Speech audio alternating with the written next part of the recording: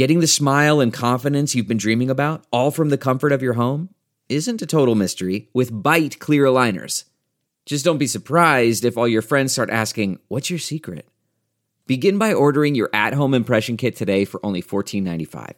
Byte clear aligners are doctor-directed and delivered to your door. Treatment costs thousands less than braces, plus they offer flexible financing, accept eligible insurance, and you can pay with your HSA FSA. Get 80% off your impression kit when you use code WONDERY at Byte.com. That's BYTE.com. Start your confidence journey today with Byte. Delve into the shadows of the mind with Sleeping Dogs, a gripping murder mystery starring Academy Award winner Russell Crowe. Now available on digital. Crowe portrays an ex-homicide detective unraveling a brutal murder he can't recall. Uncovering secrets from his past, he learns a chilling truth. It's best to let sleeping dogs lie.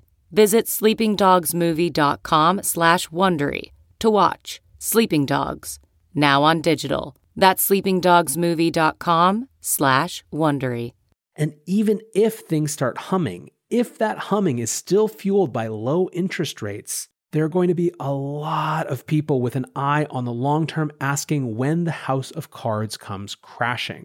Even people who have a fiduciary responsibility to make a bunch of money while the duct tape and paper clips hold.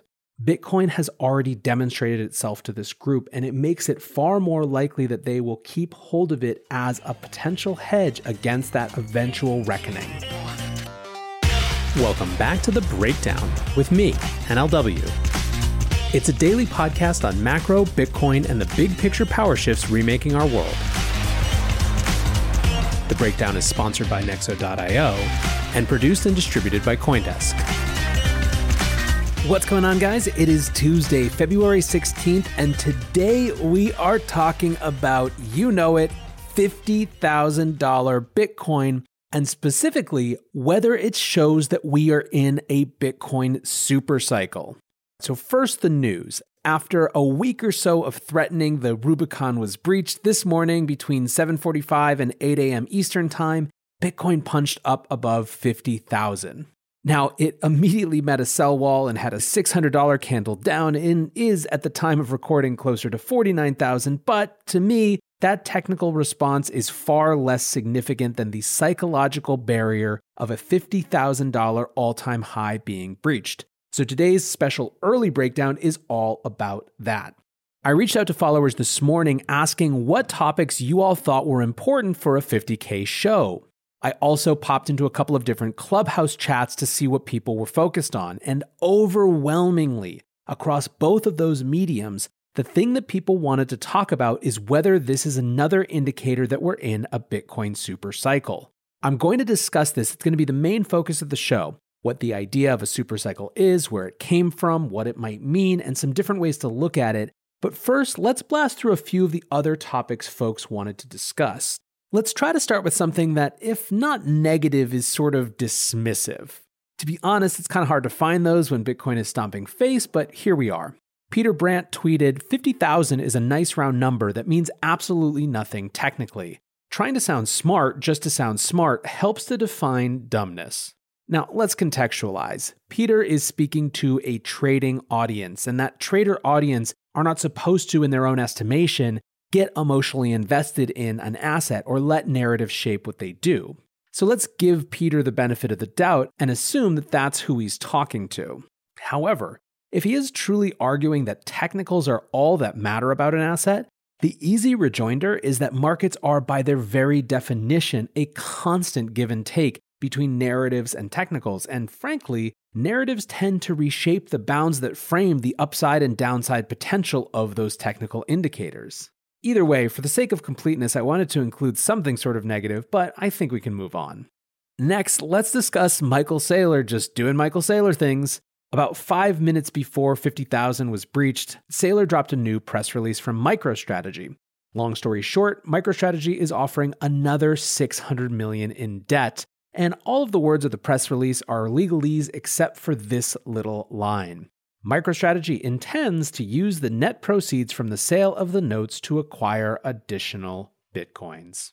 Pomp summed it up perfectly when he tweeted, Michael Saylor is carrying out one of the highest conviction investment thesis we've ever seen in public markets.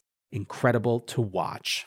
Okay, next, people are wondering how this happened or why. Well, I think the why is a little obvious. We saw an insane amount of positive news last week. Tesla, BNY Mellon, MasterCard, Twitter, Deutsche Bank, Morgan Stanley. Every show for the last week has been about some type of crazy positive news if you've been listening. It's hard for that amount of positive news to not have an impact. In other words, the specifics of when this $50,000 price was going to happen are for those technicals that I was mentioning above to figure out, but the overall momentum has clearly been in this direction. This actually gets me to another point I was trying to articulate on Twitter. We have this linear time bias that when things happen quickly, we tend to feel like that the thing that was before, that you were comfortable with, was the correct thing, versus the new thing and the new change that happened really fast. In other words, Bitcoin was between 10,000 and 15,000 for a really long time, so 50,000 seems overvalued. But what if instead, based on what we now know, Bitcoin was in fact radically undervalued for that same very long time? This is the main thing I say to folks when they ask about how fast the price has gone up. It's not necessarily the market being frothy. It could just as equally be the market finally catching up to what has been in front of their faces the whole time, or what's more, the new information that comes out about just how much has been building behind the scenes. And what's more, just because Bitcoin has gone up a lot doesn't mean it's not still undervalued. Which gets us to the main discussion. Is Bitcoin in a supercycle? First of all, what the heck is this idea of a supercycle? The concept isn't totally unique to Dan Held, but the specific term and the current focus on it has definitely been popularized by him. In fact, when we did our FUD busting show a little while ago, we actually discussed also trying to fit in a conversation about the supercycle, but we decided it was just too much for one show, so that will be happening soon. The idea starts with the regular or historic Bitcoin market cycle. It's typically 4 years organized around the halving. And while we don't always talk about it in these terms, there is in fact a viral marketing loop built into Bitcoin. Reduction in supply plus increase in demand equals number go up, aka NGU technology. Here's what Satoshi said about it. Quote, "As the number of users grows, the value per coin increases. It has the potential for a positive feedback loop. As users increase, the value goes up, which could attract more users to take advantage of the increasing value." Now, coming back to the supercycle idea, Dan's argument is that this cycle is different and, in fact, breaks us out of that strict 4-year cycle that we've seen 3 times now. His argument rests on 3 points. First, a macro backdrop that highlights so clearly why Bitcoin is needed. Second, a singular narrative not competing with other narratives for outside attention. And third, the ability for global value to flow into Bitcoin like never before. So let's look at each of these. First up is the macro backdrop. Frankly, if you're listening to this show, you know that I agree with this, as it's pretty much all we discuss. But to be specific about how the supercycle related to this actual cycle, the Bitcoin halving occurred last year at almost the exact same time as mass-scale government money printing in the wake of the COVID-19 crisis and ensuing shutdowns. You had effective money issuance of fiat increasing everywhere all at once at the same time as this specific alternative assets issuance was decreasing. And now, while we can debate all day long, and we probably should, what exactly constitutes money printing or not, that is incidental to the point here. When we talk about macro backdrops, we're talking about perception. And there is no way to get around the fact that in May of last year, you had on the one hand, the banal predictability of predetermined math reducing issuance of Bitcoin as an asset versus the whims of central planners grasping and trying to do whatever they could to flood the system with as much liquidity and support as it needed to stay alive. This is exactly and precisely what drove the institutions here, one after the other, from the hedgies first, like Paul Tudor Jones and Stan Druckenmiller, to the larger firms and even insurance companies, the mass mutuals of the world. Which gets us to Dan's second point, the singular narrative. Dan argues that in the 2017 bull run, there were a lot of competing narratives with Bitcoin's Gold 2.0. The two biggest were competing chain forks focused on the payments use case. The two biggest were competing chain forks and Ethereum ICOs. When we talk about those competing chain forks, we have to remember a couple things. First is that they were talking about an entirely different use case focused on payments. Second, we need to acknowledge the harm these had on the store of value narrative. A 21 million hard cap doesn't matter if you can credibly fork and attract value, because then the cap is just infinite. It's as many forks as there can be. People like Raoul Pal have said that this is what freaked him out and pushed him away from the space in a while, is that 21 million hard cap was diminished by competing chains. This concern has come up again this cycle, but it is so much easier to dismiss because we now have 4 years of history showing that these chains with huge amounts of money behind them and early supporters of original Bitcoin trying to lead their followers astray clearly haven't been able to attract value away in a real credible way. In fact, during that time, the network effect of real Bitcoin has done nothing but increase. Looking for the best way to stay on top of your investment game? Nexo.io has you covered in 3 easy steps with their high-yield savings account for digital assets. Step 1. Create an account at Nexo.io. Step 2. Transfer assets to your secure Nexo wallet with no minimum or maximum limits on funds deposited. Step 3. Sit back, relax, and earn up to 12% compounding interest paid out daily on your crypto and fiat. Your passive income made simple. Get started at Nexo.io. The second competing narrative in 2017-2018 was Ethereum ICOs, and you have to remember that this was both a different vision for the world and an insane competition around actual dollar allocation. That different vision was about decentralizing the web, beating tech giants who had us locked in because of network effects, using early tokens to incentivize early adopters to help bootstrap network effects that could actually allow new types of services to compete. Some of them were about other things. They were about supply chains. They were about, again, tokenizing the world. That was the cry. And when it comes to that insane moneymaker, ICO Cantillon effects were profound. This was the shitcoin waterfall that so many have talked about.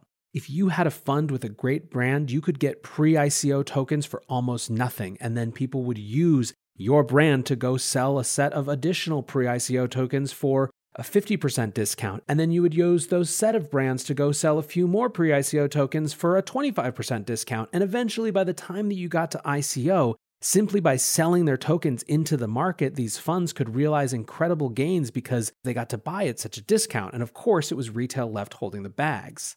I use that term Cantillon effect specifically because this is what we decry in the traditional system. The closer you are to the spigot of money, the more that you benefit from it. It was the same in this industry. But because it was so profound, there was a lot of money that made a lot of money from it. So it was competing not just from a narrative perspective. In fact, in some ways, the narrative was even less competition when it came to the real money. It was just sucking and leeching resources away because it was such easy money to be had if you could get into that flow. Again, Dan's argument is that this time around, those competing narratives don't exist. The third pillar of his supercycle argument has to do with availability and ease of use. In 2013 and 2017, these previous cycles, the ability for regular people to buy and interact with Bitcoin was fundamentally different. Buying, selling, and holding it was obviously much harder, but also all of the different options based on your size, your risk profile, what you wanted to do, or how you wanted to make yield with it along the way just simply didn't exist. In 2021, on a consumer level, you can buy with Cash App, with Robinhood, now with PayPal, soon with Venmo. And the options, meanwhile, that are actually crypto native are massively more sophisticated with better UI than anything in 2017, not to mention all of the institutions that have a full range of institutional grade options for custody and increasingly things like prime brokerage. So, if we're going to explore whether this is truly a supercycle, I think we have to talk about counterpoints or potential future risks to each of these dimensions, and let's do it in reverse order. Back to availability and ease of use then. This is the easiest one to me. It is going to get nothing but easier to interact with your Bitcoin. The race is already on for commercial banks to offer services to retail and institutional customers. There's going to be massive amount of competition, which means that the customers on both the retail and the institutional side benefit. This is a one-way train that isn't turning around, and I think the only credible threat to this would be the US government doing a total 180 and transforming how people were allowed to interact with their Bitcoin and their other crypto assets. This is, of course, always possible, but it doesn't seem likely to me. In fact, it feels far more likely that even in the draconian regulation scenario, it would make it such that it was only the Bank of Americas and the Citibanks and Chases, exactly the same firms who are spinning up crypto asset services now, that could offer them to the public. In other words, get a banking license or get out. But that train too has already left the station thanks to Brian Brooks and the OCC. These companies, the ones that the US government might, even in a real regulatory tightening, are already preparing that set of services. So this one is a big fat check on the supercycle. What about this singular narrative idea? I guess the question is, what would you say is a credible alternative narrative?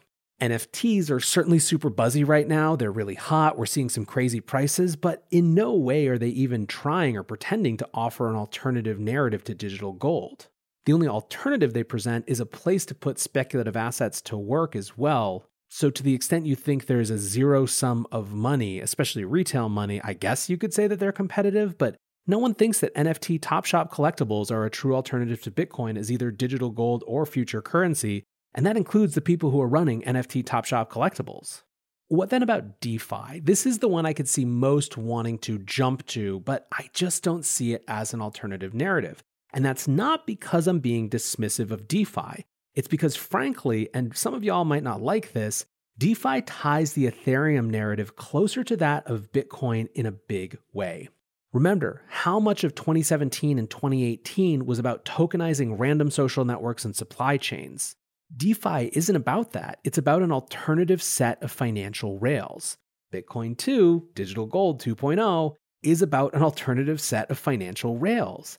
When we have debates about Ethereum and Bitcoin as it relates to DeFi, it's actually mostly about value accrual of base assets and who will be the big winners there, which frankly is narrative minutia. At that point, we're already clearly on the same narrative wavelength to outside observers.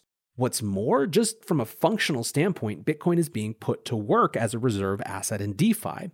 While Ethereum remains dominant, still of the $40.15 billion in total value locked in DeFi, $8.6 billion of that is in some form of wrapped or synthetic Bitcoin. That's 21%. The point is that within this industry, even the other biggest thing competing for attention still serves to reinforce Bitcoin's centrality as the centerpiece of a new alternative decentralized financial system. The fights about it are really for us, the insiders, and the supercycle isn't about the insiders. It's about everyone looking in. Now, I suppose whether DeFi could compete for institutional allocations in the medium term is a different question, but right now, every single firm that I've seen touching those big institutions say that it is only Bitcoin that has currently crossed the threshold into their awareness. Which brings us finally to number one, the first pillar of the argument, the macro backdrop. The question, I believe, and perhaps the biggest threat to the supercycle idea, is what happens if everything starts to look great in the macro economy? If the macro backdrop has been printing and deeper government involvement in the economy, what happens if they stop printing and withdraw? I know it doesn't sound likely, but it's worthwhile as a thought experiment, if nothing else. Perhaps more realistically, what happens if COVID vaccines become profligate, pent-up demand comes to the fore, the economy surges and concerns about inflation don't play out because we're only looking at CPI and there's other types of countervailing forces, deflationary forces, etc. What then? First, it does feel likely to me that this would be the biggest factor causing a retrace even if we stay in a larger supercycle. But there are two big forces that make it feel to me non-lethal. In the short term, Bitcoin continues to have asymmetric upside. Part of what makes Bitcoin so much more appealing to millennials and institutions than something like gold is that it is an emergent store of value that still has an absolute huge amount of price to go to reach what would be a reasonable market cap just for Bitcoin to match the total market cap of gold. You're talking about 10x gains from here to be on a comparative level to an asset that is far less useful in an internet age than Bitcoin is. Even in a world where institutions go insanely risk on, at these prices, Bitcoin remains a really powerful asymmetric upside risk on bet. That's the thing that makes it so weird. It has the characteristics of both risk on and risk off at this stage, which pretty much makes it unique. Now, in the longer term, the monetary policy experiment we're all living within basically comes down to how long can we keep this up? We are in uncharted territory. And even if things start humming, if that humming is still fueled by low interest rates, there are going to be a lot of people with an eye on the long term asking when the house of cards comes crashing. Even people who have a fiduciary responsibility to make a bunch of money while the duct tape and paper clips hold. Bitcoin has already demonstrated itself to this group, and it makes it far more likely that they will keep hold of it as a potential hedge against that eventual reckoning. One final thing to recognize about any sort of supercycle is that we don't know yet by definition what it will look like in terms of market cycle patterns.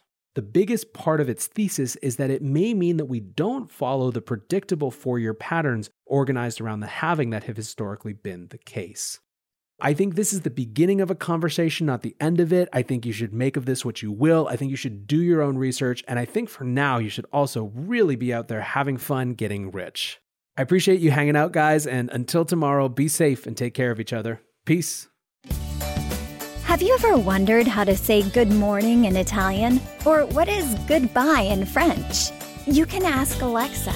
Just say, what is happy birthday in German? Or how do you say hello in Japanese? Do you want to know how to say I love you in Spanish? Ask Alexa and start learning a new language today.